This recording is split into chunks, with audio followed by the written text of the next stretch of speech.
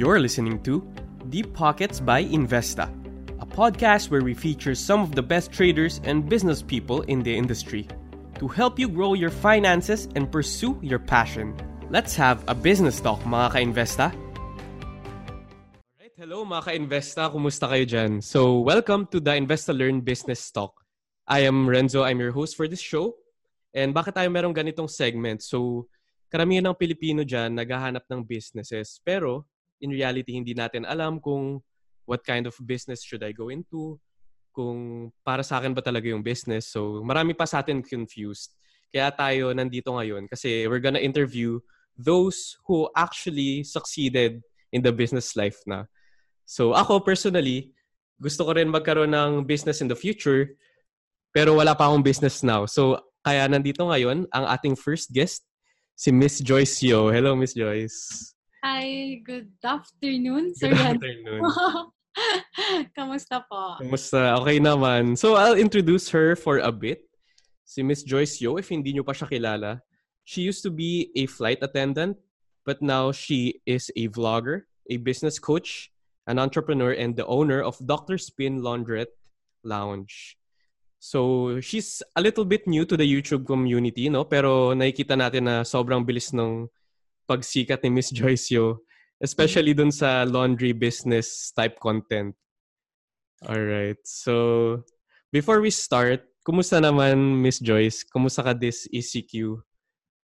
So far, doing good. Looking for some ways on how I can learn habang nandito tayo sa ECQ. Mm-hmm. So, sir, wait lang ha. Okay. Sure, go lang. Si baby ko.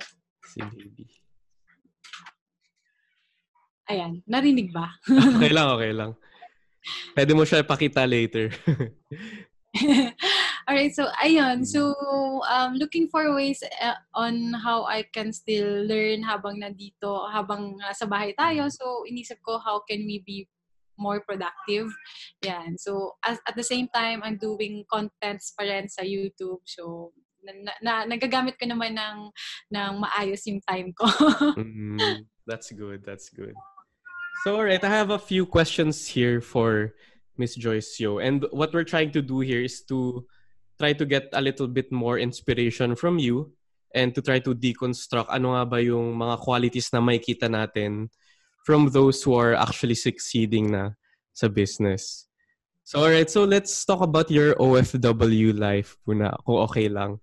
So, the first question is, what inspired you to jump into business from being an OFW po? Okay, so when I was in Qatar, I worked for Qatar Airways kasi before as a flight attendant. So during that time, I have savings kasi medyo ang malaki kasi yung salary ng pagiging flight attendant. So what happened is I was thinking more of my future, kung ano ba yung mga pwede kong gawin, pag-investan. So, nung time na yon, I told myself that hindi talaga pang forever yung pagiging flight attendant. Kasi kapag tumanda ka na, you will not have, hindi mo na, kasi that's a service and that's physical job. So, sabi ko, I really need to plan for my future. So, yun, I decided to go back to the Philippines para magnegosyo. So, doon nag-start yung journey ko of doing businesses. So, basically, during flight attendant days nyo, you're basically saving up para after nun, makapag-start ka na ng business. Tama ba? Yes, oo. So, ganun yung ginawa ko. Pinaplan ko how will I spend my money, kung saan ko siya gagamitin, and paano ko siya masisave para magamit ko in the future. How long were you a flight attendant?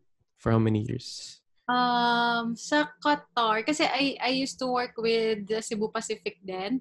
So, in total, 5 to 6 years ako nag-flight attendant. Kasi after Qatar Airways, I also applied for Philippine Airlines. Okay, so total 5 years. Tas ipon-ipon lang, tas pagdating sa Pilipinas ulit, ayun na, doon na nag-start yun. Tama ba? Alright, so ano yung mga, do you have any fears before Or ano yung mga hindrances sa'yo from going out from OFW to becoming an entrepreneur here? Ano yung mga pumapasok sa utak mo nun? Mhm. Actually, yung resigning from that job is never, it's not easy. Ano, parang ang hirap bitawan nung trabaho ko na yon kasi I got to travel for free. Tapos yun nga, the salary of being a flight attendant is more than, kumbaga, malaki siya for someone that is single and wala pang family to provide. So, ang hirap niyang bitawan, but yun nga, ang naging, kumbaga, teka lang, sorry, nawala ako. Ano nga yung tanong mo, hindrances? Oo, parang ano yung kinakabahan ka na, Ayan. kailangan ko na bang magtapos mag-OFW or ganun? Ayun, so that time, natakot din ako to risk kasi syempre Mm. when I go back to the Philippines, hindi na magiging same. Mm. Kumbaga, yung sweldo ko, and also natatakot din ako to invest all my money para mag-start dito sa Philippines. So yun, nagkaroon ako ng fear na what if hindi maging successful. So yun, yun Mm. yung takot ko din. Okay. So, kung may mga fears na ganun, paano nyo naman siya na-overcome na, paano mo na-decide na, okay lang, gagawin ko pa rin to, kahit nakakatakot siya? Actually, ako kasi personally, I love challenges din kasi Mhm. gusto ko rin yung na-challenge ako. So, yung that's what motivates me to do something extraordinary. So, ang ginawa ko is I really have to be backed up with knowledge kung ano yung mga pwede kong gawin. So, pinag-aralan ko din siya. So, ano ba yung mga pwede kong gawin? Pwede akong mag-aral online, ayan, magbasa, and then, yun, kailangan backed up ka talaga with knowledge and also experience. Magsimula ka lang, just begin para kung mag-fail ka man, at least nandun yung yung lesson sa'yo. Alright. So, okay. So, kung familiar kayo kay Miss Joyce Yeo, mas kilala siya with the laundry business, no? Pero pag nakikita mo yung YouTube channel ni Miss Joyce, maraming iba't ibang businesses na fini-feature. So, may mga... wala bang sound? Sorry. Nawawala, sir. Nawala ka. Okay. Okay. Alright. So, explain ko ulit. Your internet connection is unstable. Pero right now, malinaw naman, no? Ayan, malinaw na. Okay. Sige, lalapit ko na lang. So sa YouTube channel ni Miss Joyce, makakita tayo ng different businesses, hindi lang yung sa laundry. Merong mga ice business, merong buying and selling shirts, clothes, and online selling, mga ganun. Pero napansin ko na yung laundry pa rin yung pinakapatok. And siguro rin kasi yun yung business na finocus on mo or yun yung meron ka. Tama ba? Alright. So Yes. what made you decide to focus on the laundry business? Alright. Nawawala siya, sir. Alright, so check. Okay naman. Wala, ba't kaya nawawala? Anyway, so what made you decide to focus on the laundry business naman? Mhm. Sa laundry business naman, nakita ko kasi yung demand, yung market pati with the laundry business. Kasi right now, yung need for, it's a need kasi, the need for clean clothes. And the reason why is yung demand laging tumataas yan eh. Kasi yung kumbaga, we're living in a fast-paced world na we are now having a lot of condos na walang provision sa paglalaba. So, especially dun sa mga areas na may mga apartments, ayan, yung mga universities. Yun. So, dun ko nakita yung demand. So, I decided to do the laundry business. And isa pa, nung husband ko, yung time na nagtayo kami ng RTW business. So, nakikita namin nung husband ko sa tapat namin yung laundry shop. Tapos, talagang sobrang dami ng tao lumalabas-pasok sa kanya. So, sabi namin, so, maganda tong business na to. So, sabi namin, sige, next time, yan yung next natin na pag-aaralan. So, after siguro mga 2 years pa bago namin natuloy. Pinag-aralan muna namin siya. And humanap kami ng magandang location. Kasi I think, I believe that yung location, yun talaga yung key for a successful laundry business. Alright, so definitely mataas yung demand na Mm-hmm. yun yung nakita nyo, no? So ngayon ba, ganun pa rin yung situation? Do you think it's too late to start creating my Sure, own laundry nawawala. business? Ay, sorry. Alright, hello? Hello? Okay Ayan. naman. Alright, so mataas yung demand niya, definitely. So sa tingin mo ba, until now, mataas pa rin yung demand? Is it still okay for me to start my own laundry business now? Hindi pa ba overcrowded yung competition doon? Mm-hmm. For me, yung sa laundry business, I think marami nagtatayo ngayon ng laundry business but I think hindi pa ganun ka-saturated. Kasi ang laundry business is by area. By area kasi siya. So you won't, kumbaga, ikaw as a client or as a customer, hindi ka naman, if you see a laundry shop near you and yun yung itatry mo, di ba? Hindi ka na pupunta sa iba pang lugar just to bring your dirty clothes. So I think it's by area. So if you can find the best area for your business, yung tingin mo na hindi pa ganong kadami yung mga laundry shop. So that's okay. And the demand is getting higher and high naman. Talagang tumataas pa rin yung demand. Kasi lalo na ngayon, even the maliliit, yung mga class C and D natin, mga mommies, kasi ang sinesave kasi natin sa laundry business is time, effort, and yun, affordable din kasi siya. So, yun yung mga benefits of doing the laundry, na magpapalaundry ka.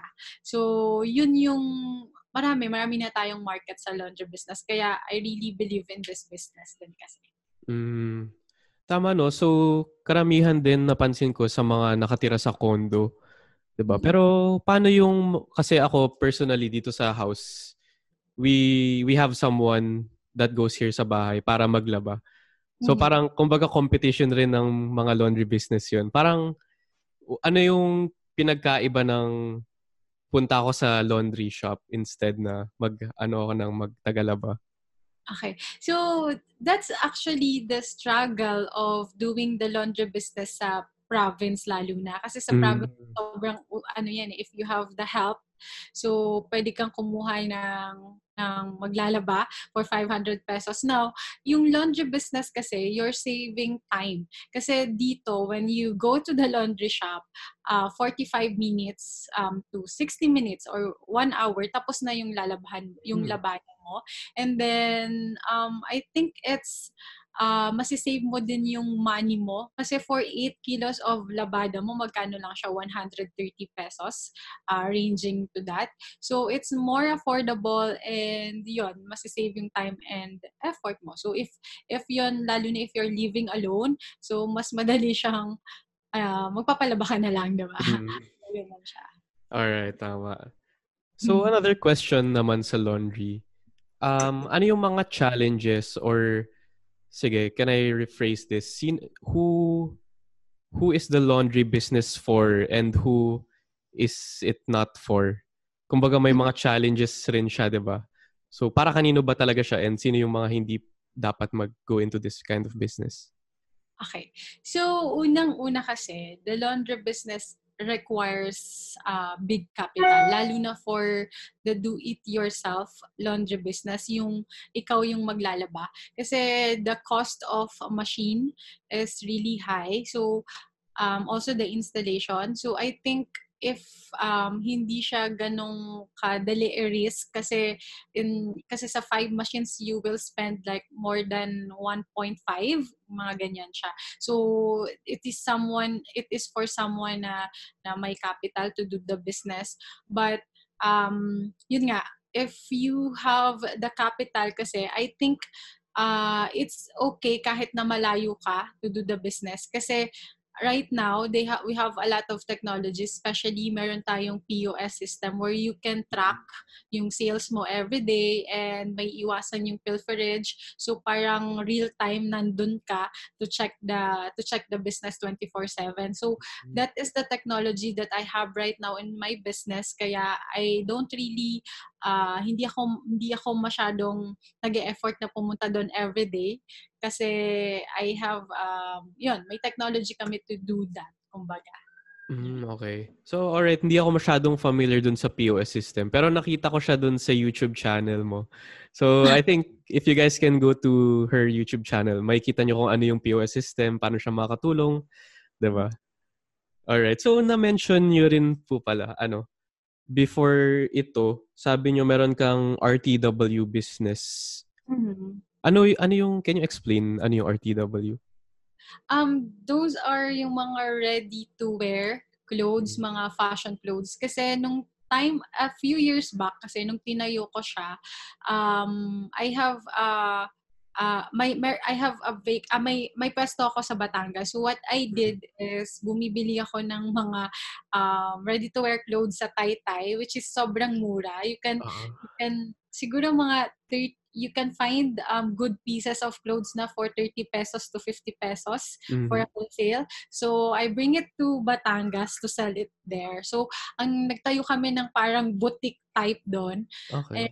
And okay naman siya for the first year, okay naman siya, but yun nga mahirap kasi yung business na malayo ka kasi during that time nagpa-flight attendant pa rin ako. So hindi ko siya na manage ng maayos. So nung hindi siya naging successful, ang ginawa ko naman is I pull out everything, dinala ko siya sa concept stores. Yung mga concept stores naman, if medyo familiar ka, meron yan yung mga lahat ng mga online sellers nasa isang store, like the Penthouse, marami example. So nasa mall sila and then they have different online sellers na may pwesto doon. So what I did is dinala ko doon lahat ng supplies ko and then sila na bahala. Parang magda-drop ka lang doon, then sila na yung mag-inventory, bibigyan ka na ng sales, so ganun siya. And then at the same time, nag-online din ako. So yun yung naging journey ko sa RTW. Ayan. Alright. Pero hindi ba siya sustainable before? I think just hindi siya ganun ka-sustainable for me kasi it really requires my effort na pumunta, bumili ng mga supplies ko sa Taytay, tapos depende kasi if siguro you will focus on that business, and I think right now kasi you really have to go online, lalo na ngayon 'di ba, kasi hindi na talaga kailangan ng physical store.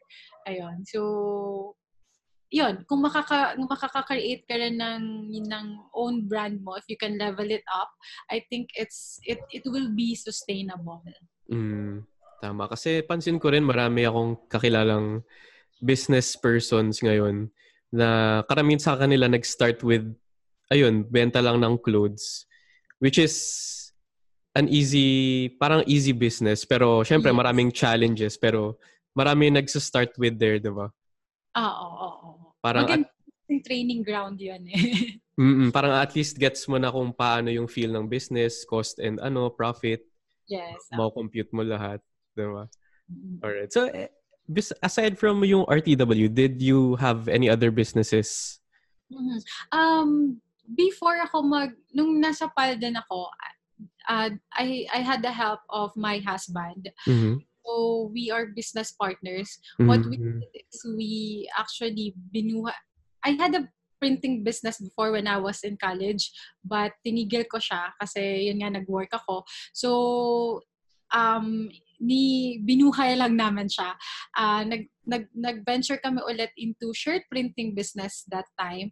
And then, we were really lucky kasi nung bumili kami ng machine, pinag-aralan namin siya. And then, may nakuha kaming big project. So, nung time na yon, we were asked to do thousands of jackets and shirts. Wow. So, I think we earned like more than I think less than 1 million, but malapit na. Kaya swertihan lang din when it comes to t-shirt printing business kasi you really have to find big clients. Tapos from there, doon na kami unti-unting nagdagdag ng machine.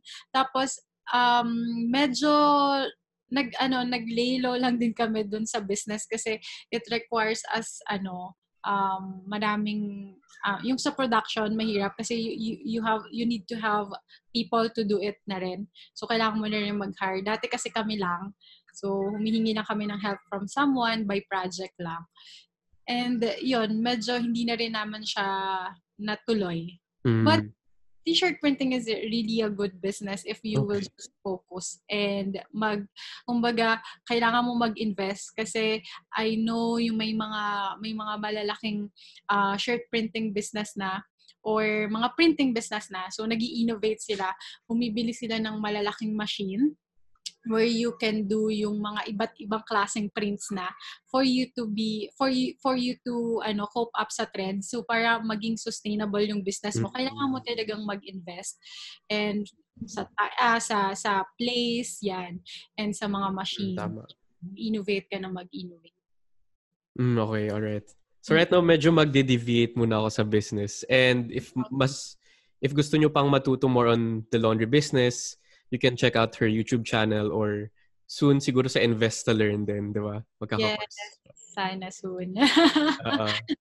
Alright. Yun yan. So anyway, I wanna ask more about how you learn naman kasi napansin ko, minimension mo na you've been doing this ECQ, nag-learn ka lang, nagbabasa ka ng libro, di ba?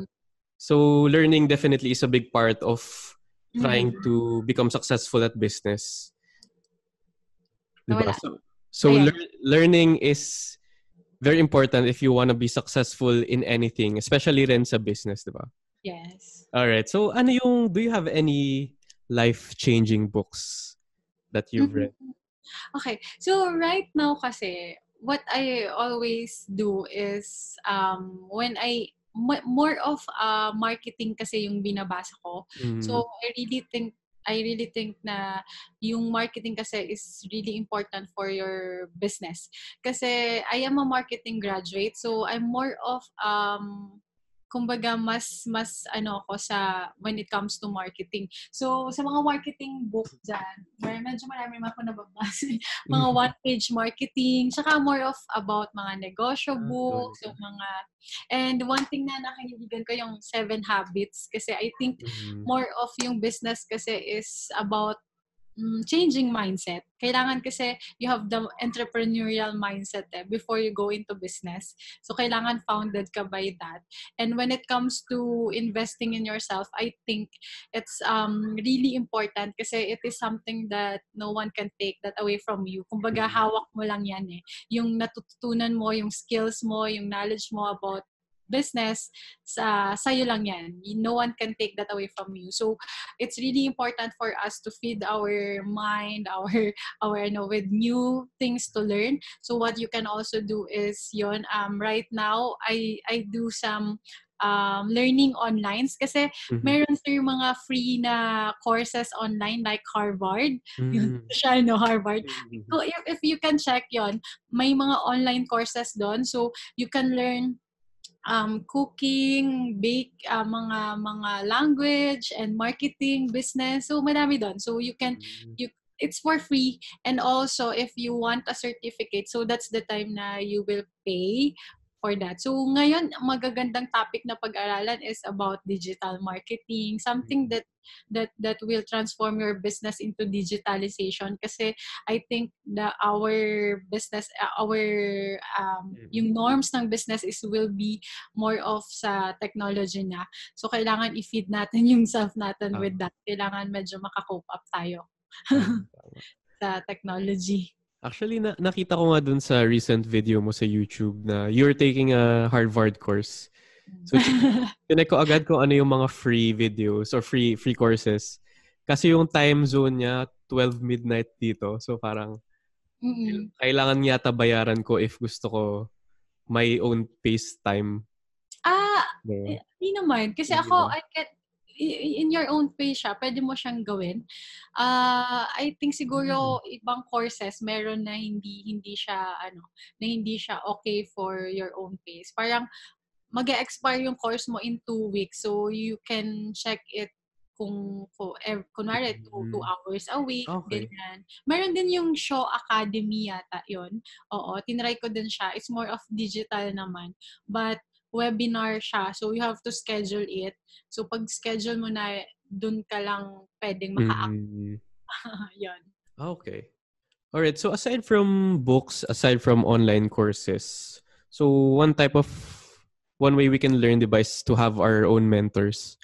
Do you Yeah. have do you have your own mentor or anyone you consider a mentor? Okay, so with the mentorship naman, it's really, kumbaga, someone that you look up to when it comes to an area na gusto mong i-improve. When Mm. I was doing business, it's my husband who become my mentor. So siya yung kasi he's into business also since nung medyo bata pa siya. So, more of insight. So, it's a teamwork for us. More of nag-i-insight siya on how we can do this. And then, when it comes to another mentor naman, kapag on how I do seminars, coaching, ayan, I have Doc Gigi. So, she's Mm. also a vlogger and dati siyang principal, and then nag-ano siya for vlogging, and yun, ang ganda rin ng story niya, and she's really a good mentor. So siya yung nagturo sa akin on how you can do business na online. So ganun siya. Mm. So what you can do is you look for someone who's doing good in that area and follow their footsteps. Ah. So Mm. paano mo siya naging mentor? Parang in-approach mo ba siya na, "Uy, pwede bang maging mentor?" Alright. Nawala, sir. Paulit. Alright, sorry. Hello? Okay naman. So, paano mo naging mentor si Doc Gigi? In-approach mo ba siya, tas sinabi mo explicitly, pwede ba kitang maging mentor? Or parang Mm. friendship ba muna? Nung time na yon, it was really accidental kasi I saw her sa YouTube. And Mhm. then sabi ko, bakit hindi tayo magpa-advertise sa kanya? Kasi during that time, ang plano ko is to magpa-franchise sana ng Doctor's Pin. So, we're still working on that pa naman. But yung time na yon, so gusto ko sana magpa-advertise sa kanya. So, I asked her help kung pwede akong yun nga, to do collaboration kasi I am doing videos na rin that time. So, nag-collaborate kami, and then, yun, nakita niya na I do have a potential daw, and gusto ko ring sundan yung footsteps niya kasi nakita ko na talagang she's doing good in her line of work. So, sabi ko, yun, we learn something, pareho kami, medyo nagtutulungan kaming dalawa kasi Mhm. she's not really that techie kasi hindi naman siya sobrang millennials like us na. Mhm. So, dun ko siya tinutulungan naman sa part na yon. And then, siya naman is through, kumbaga, how I can do things sa pagko-coaching, ganyan. Kasi she's a teacher, kaya Mhm. magaling siya magturo. Magaling nga. Nakikita ko yung mga videos niya, ang dami ring business Yeah. advice kay Doc. So sana ma-interview din natin siya someday, no? Sure, sabihin ko sa kanya kasi Yes, ano please. yan, yeah. Alright. I'll tell her. So napansin ko yung dalawang mix yung learning, no? So either you learn from others, yung sa mga books, mga mentors, or from online courses. Pero a bigger part nun is nakita ko is yung experience. Kasi aside from laundry, parang ang dami mong pinasukan pala na businesses before Mm-hmm. pa nito. Mm-hmm. So ano yung tingin mo mas importante, yung experience or hello, sorry? Okay na ba? Wala, sir. Okay, sige. So question ko is, what do you think is more important? Learning from others or Mm-hmm. learning from your own experiences? I think it should go hand in hand. Mhm. Kasi it's maganda rin na you learn from others kasi maiiwasan mo yung mga mistakes na ginawa nila. So, parang mami-minimize mo yung mga failures. But, I think you also need that failure para matuto ka. So, kapag natututo ka, kapag habang nag-aaral ka, you need to do something about it. Kasi mahirap naman yung nag-aaral ka lang and then you're not doing anything about it. So, you have to act. You have to begin. You have to start something. And then, when you start something, it counts as your experience. So, yung experience na yun yung magdadala sa'yo into more in-depth knowledge or kung anong on that area. So, yun. Alright, tama. So, with that naman, I'll ask a question. When I say the word successful, sino yung first person that goes into your mind? Success. Parang ano. Biglang nag-iba. Medyo siya ma-showbiz. I think successful, it should be a particular person or person, oo. Parang sino yung parang naka-inspire sa'yo na gusto ko rin maging ganito ka successful in the future, ganun. I think for me, one good example of being successful is si Doc Gigi also. Kasi nga, the reason why I really look up to her kasi from someone na akala niya, she's in her 40s na kasi. So, from someone na akala niya wala nang ibang gagawin kundi magturo na lang and then live a pay to pay, kumbaga paycheck by paycheck na life. So from that particular na life, so ginawa niya, she parang natauhan siya. Tapos sinabi niya sa sarili niya, no, na I can do more than this. So what she did is, yon, nag-vlog siya, which is hindi niya alam kung anong pupuntahan ng vlogging sa kanya. Kasi that time, gamit niya lang cellphone, tapos walang nanonood ng vlogs niya, family niya lang. So, I think it's really, kumbaga sobrang life-changing yung ginawa niya, ang laking transition. And now, nag-resign na siya sa job niya and now she's doing good in her particular line of work na nag-business coaching din siya, and mostly mga companies kinukuha siya to plan for the business, and it's ayun, she's really successful on that area. And also, someone na, syempre, dapat kasabay nun, you're happy with what you do. So, kung sino man na happy sa ginagawa niya, yan, successful yan. Tama. Yes. Ikaw ba, Miss Joyce, kung meron kang mentor, may mentee ka ba or may mini-mentor ka ba ngayon? As of now, so far, marami rin kasi na nagtatanong sa akin on how they can be like kung paano ko din ginawa yung pagiging coach ng about sa business or pagpa-vlog. So, yung mga nasa-sharean ko, I consider them as yon na mentor ko. So, someone na ina-ask yung help ko for this certain kunwari business. So sila yung mga nagiging mentee ko. So, kasi coach ka, 'di ba? And of course, maraming nanonood ng YouTube channel. So basically marami ka ring na-mentor through those channels. Tama. All right. So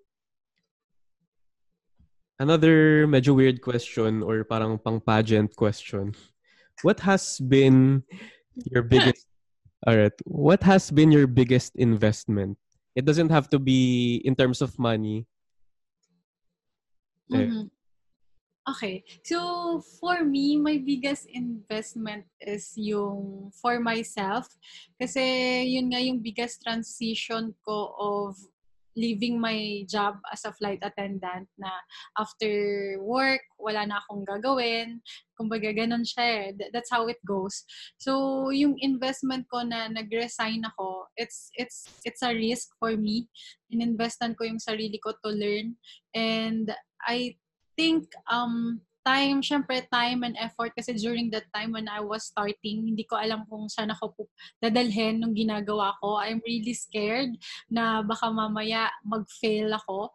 So, I invested a lot of time and effort and syempre learnings din.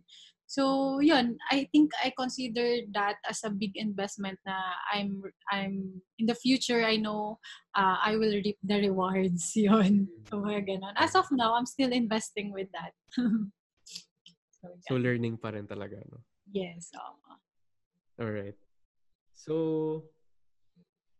So nabanggit mo, minsan 'di ba, we're all scared of failure naman. Lahat naman tayo takot doon.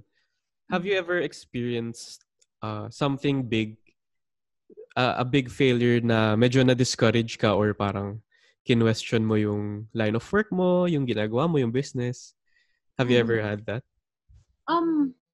For me, I have a lot of failures naman, but I think mabilis ko silang na-overcome kasi hindi ako masyadong nag-dwell on bakit nangyari to. Mm-hmm. So ang ginawa ko is nag-isip ako agad kasi I usually do, kumbaga kailangan kasi may plan B ka.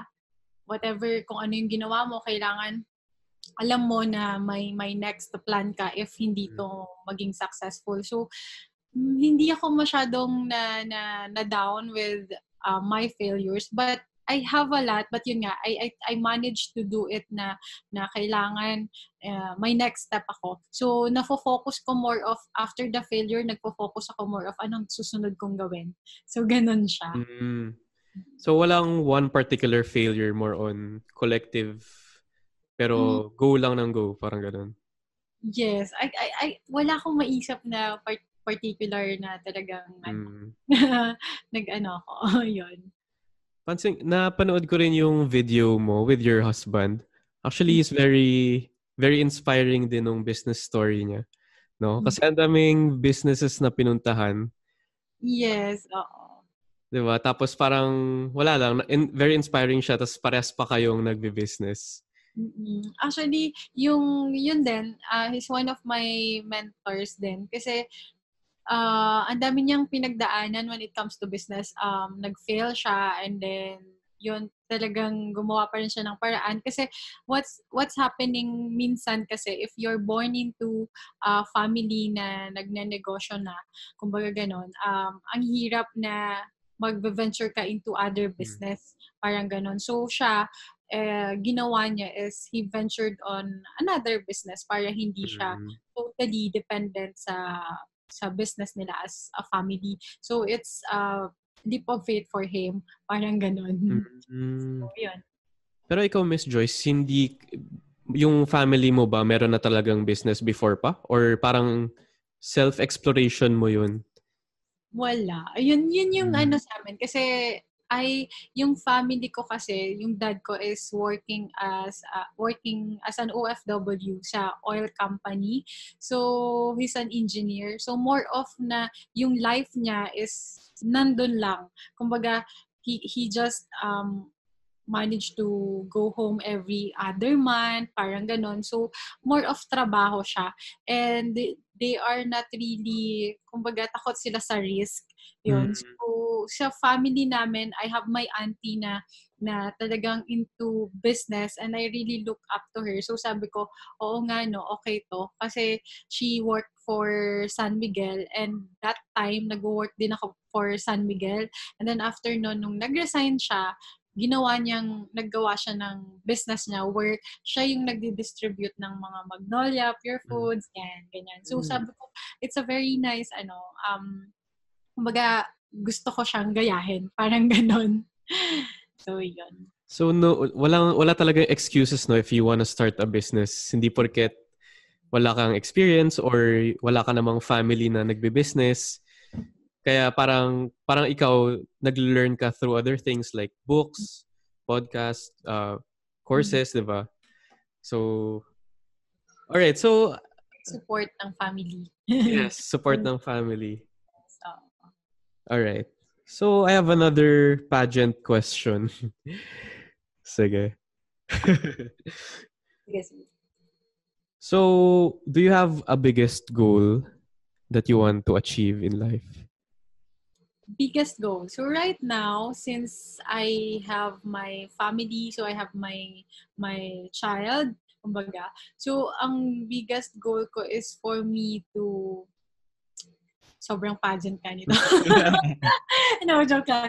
Ayan, so biggest goal ko I think is ma-establish ko yung name ko sa industry na gusto kong puntahan.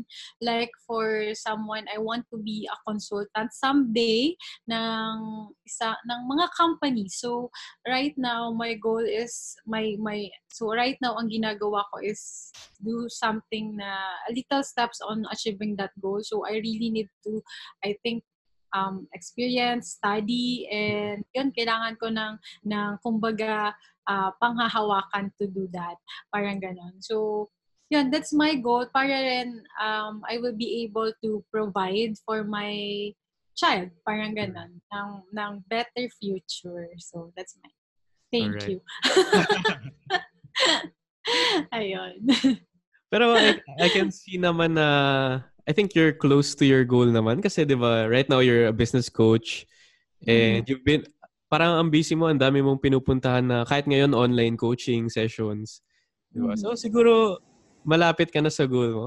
Do you Wala pa siguro. malayo pa ba? Okay. I think it's also, kumbaga, experience, and I think there's always the right time, parang ganon. Palagi dapat siyang may timing. I think I'm so, hindi pa ako ganun ka-matured enough para pumunta doon. So, I'm doing yung mga steps na pwede kong gawin para earn lang ng experience and ng learnings para naman yun yung panghawakan ko in the future.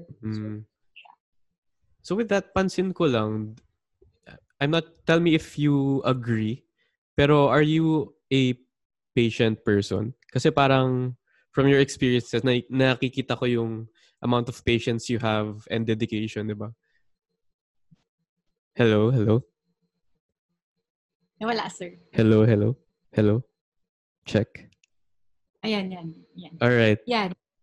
So, yung question ko is, would you agree na you are a very patient person? Yes, I agree. Oo, kasi I really believe na na walang kumbaga hindi mo makukuha yung goal mo ng mabilisan. You really have to do it slowly and surely, parang ganon. So, marami kang pagdadaanan towards achieving your goals. What's important is, yun nga, kumbaga, it's not about, yung titingnan mo is yung process Hindi yung nakuha mo agad yung goal. So, yun siya. So, you're more... okay. So, you're more of a process-oriented than goal-oriented person. Tama ba?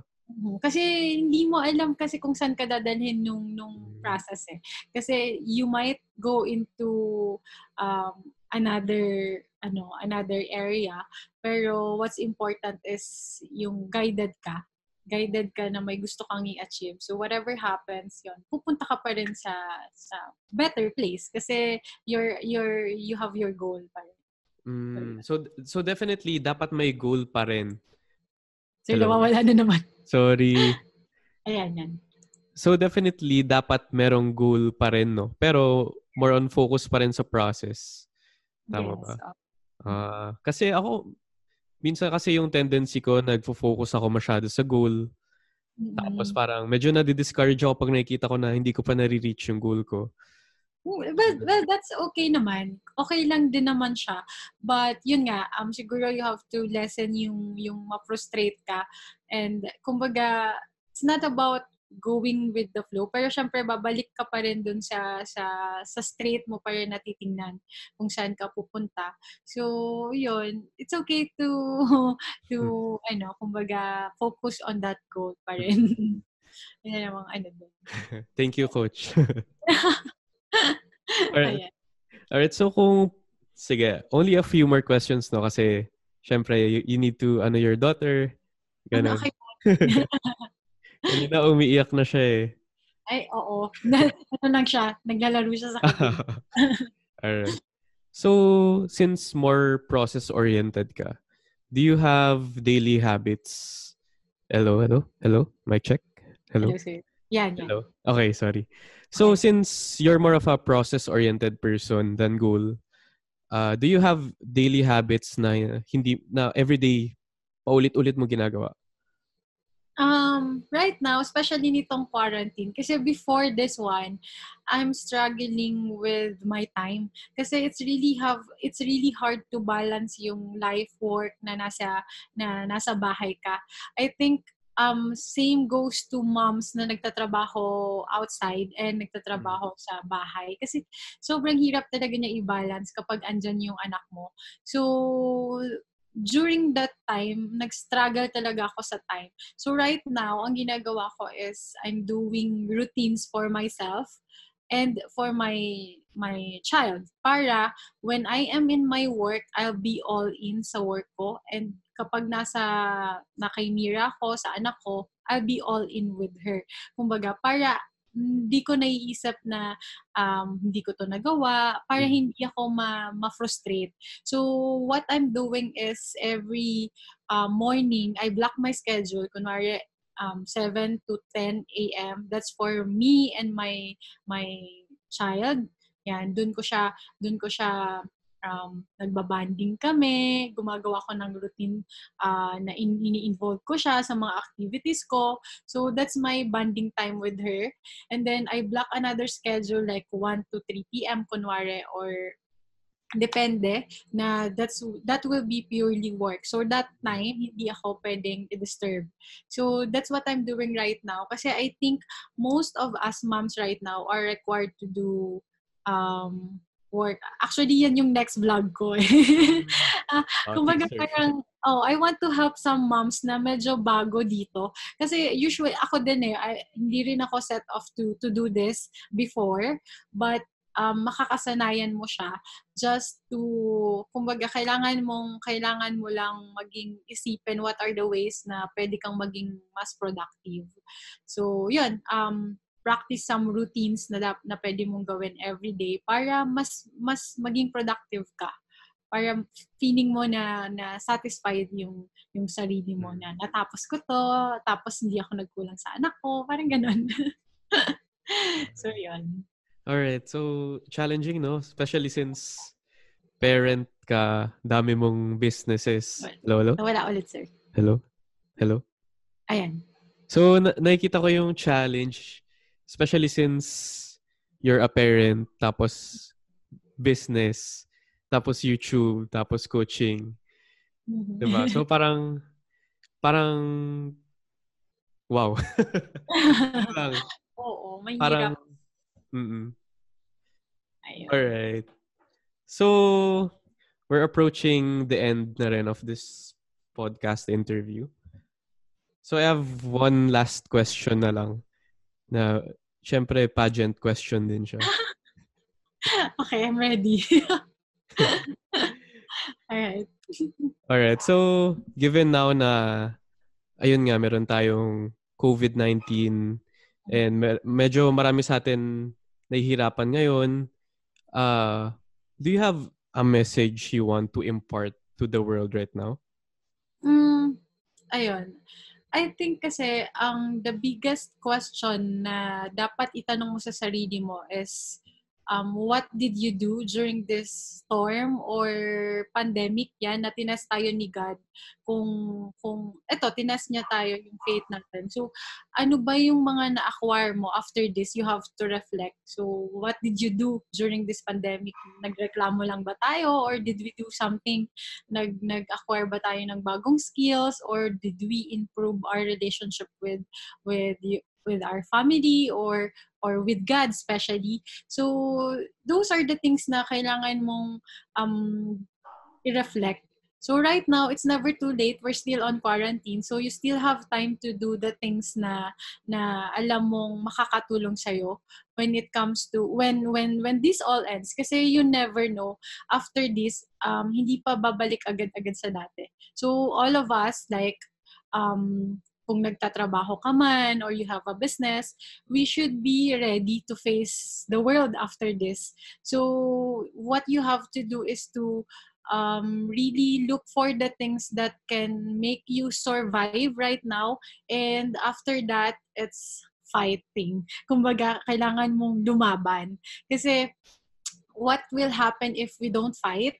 May iwan lang tayo. Kumbaga, mafufrustrate tayo na alam mo yun, magrereklamo lang tayo, nawalan tayo ng trabaho or what. It's really hard. I'm not saying na madali yung pinagdadaanan natin, especially for those who have na mawawalan ng trabaho or natanggalan ng trabaho. Kasi we have to really accept na mangyayari yan. Kaya kailangan natin maging ready to face yan after this pandemic. Tama. So yun, just improve your relationship with your family, with God, and also acquire new skills. Like if you are millennial and you know how to you're ano naman with the technology, so this is the really a good time for you to study about yon, yung mga job na pwede mong gawin, like maggawa ng website, kasi marami ngayon yung mga magpapagawa ng website kasi we're more of the online na. So yun, just improve yourself, and it's time for you to, yun, after, dapat maging stronger and better person ka. Tama. Yun. Tama. I agree. Kasi ako actually, personally, ako rin medyo, minsan I'm down kasi, di ba, parang ang daming nangyayaring masama. And when you look at the news, medyo nakaka-down yung mga naririnig mo. Pero if you think of it, lahat naman tayo may pinagdadaanan, and in reality, wala namang pake yung world sa atin kasi neutral lang siya, hindi siya tao. Mhm. So tama yung sinabi ni Miss Joyce na sana what we can do is to fight and become stronger. Mhm. 'Di ba? To each his own, lahat tayo may iba't ibang pinagdadaanan, and lalo na yung mga health workers natin or yung mga living in desperate communities, 'di ba? Mhm. So aside from that, 'di ba, we can also help other people. Yes.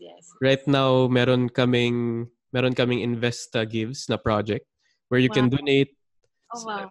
sa mga NGOs na tumutulong sa mga frontline workers or sa mga may hirap. And I think, Miss Joyce, meron ka ring pinopromote na a little act of kindness. Do you wanna share? Oo. Yung sa akin naman kasi, I realize na gusto ko siyang gawin kasi may savings yung baby ko, si Mira, na nilalagay lang namin yung mga barya niya sa isang alkansya. So, Mm-mm. napuno siya. So, sabi ko, why not, instead of using that money, kasi using that money sa ibang way, so sabi ko, use that money to help para naman pag lumaki siya, I can impart it to her na you know, it's really nice to help. So, dun siya nag-start. So, sabi ko, okay, buksan natin yung alkansya mo, and then bili tayo ng mga relief goods na pwede nating ipamigay. So, dinagdagan ko lang, bumili kami ng bigas para ibigay dun sa may barangay na malapit dun sa negosyo namin. Kasi that time, nasunugan sila, tapos nagkaroon pa ng COVID-19. That was a month before magkaroon ng COVID-19. So sabi ko, I think they really need help. So yun yung ginawa ko. And ang sa akin kasi, hindi ako nag-ask ng mga donations. I'm not asking for yung kumbaga pwede nilang ibigay kasi I think we are all struggling. So sabi ko, kumbaga, sa'yo yun eh. Kumbaga, yun yung dapat nasa heart mo yung pagtulong mo. So, it doesn't matter. Hindi kailangan sabihin mo sa mga tao na tumulong ka. Parang ganon. So, it's just a little act of kindness. Hindi mo alam, malay mo yung binigyan mo ng kumari, binigyan ka ng relief goods, shinare mo, na parang, malay mo, di ba, na-save mo pala yung life niya for a day. So, yun, just sa sarili mo lang siya. Parang ganon siya. Tama. And yan, I'm doing webinars din. Yung sa webinar naman is webinar for a cause. So lahat ng proceeds nun, ibibili namin siya ng PPE para i-donate namin sa hospitals na may kailangan pa. So I believe yung mga provinces na hospitals, hindi sila masyado na natutulungan. Parang medyo hindi siya ganong natutulungan unlike dito sa Manila. So yun yung tina-target namin na bigyan yung mga provinces na na medyo mataas din yung cases. Alright.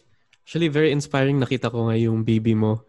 ang dami niyang coins tas nahulog. Saya-saya niya ka nun. Oo. Alright. So, very inspiring, no? Sana maka-inspire rin tayo ng others. Kahit hindi natin sila pilitin, di ba? If you do something good, baka ma-inspire rin sila. Hello? Ayan, sir. So, if we inspire others, baka ma-inspire din sila to do their part. Yes, actually, that's the yung message nun. Tama. For others to help also. Yes. Alright, so thank you so much. Sobrang dami kong natutunan, Miss Joyce. Thank you, sir. And I know maraming natutunan yung mga listeners natin. So, hello? Yan. And I know na maraming natutunan talaga yung mga listeners natin. So, thank you so much na nagpa-interview ka sa akin. Thank you, sir. My pleasure. Alright. So, before we end, do you have anything na you wanna plug out? Mga Facebook accounts, YouTube? Alright. So, yun lang naman. If you are interested to know more about businesses, or if you're planning to do a business, you can, I think it's, kumbaga makakakuha ka ng idea on my channel. You can visit me on my YouTube account, Joyce Yo. And I put all my social media accounts, and then I have a website also, www.joyceo.com, and also Instagram ko, it's Joyce Yo FB. So most of the time dun po ako sumasagot sa Instagram ko kasi mas madaling mag-reply. So just visit my account if you need help into something. I'll try my very best to. Yeah. All right, that's it for Miss Joyce Yo. Thank you very much. Thank you, Sir Renzo. Thank you. Salamat. That's it. Thank you for listening to the Deep Pockets by Investa podcast, and stay tuned for our next episode.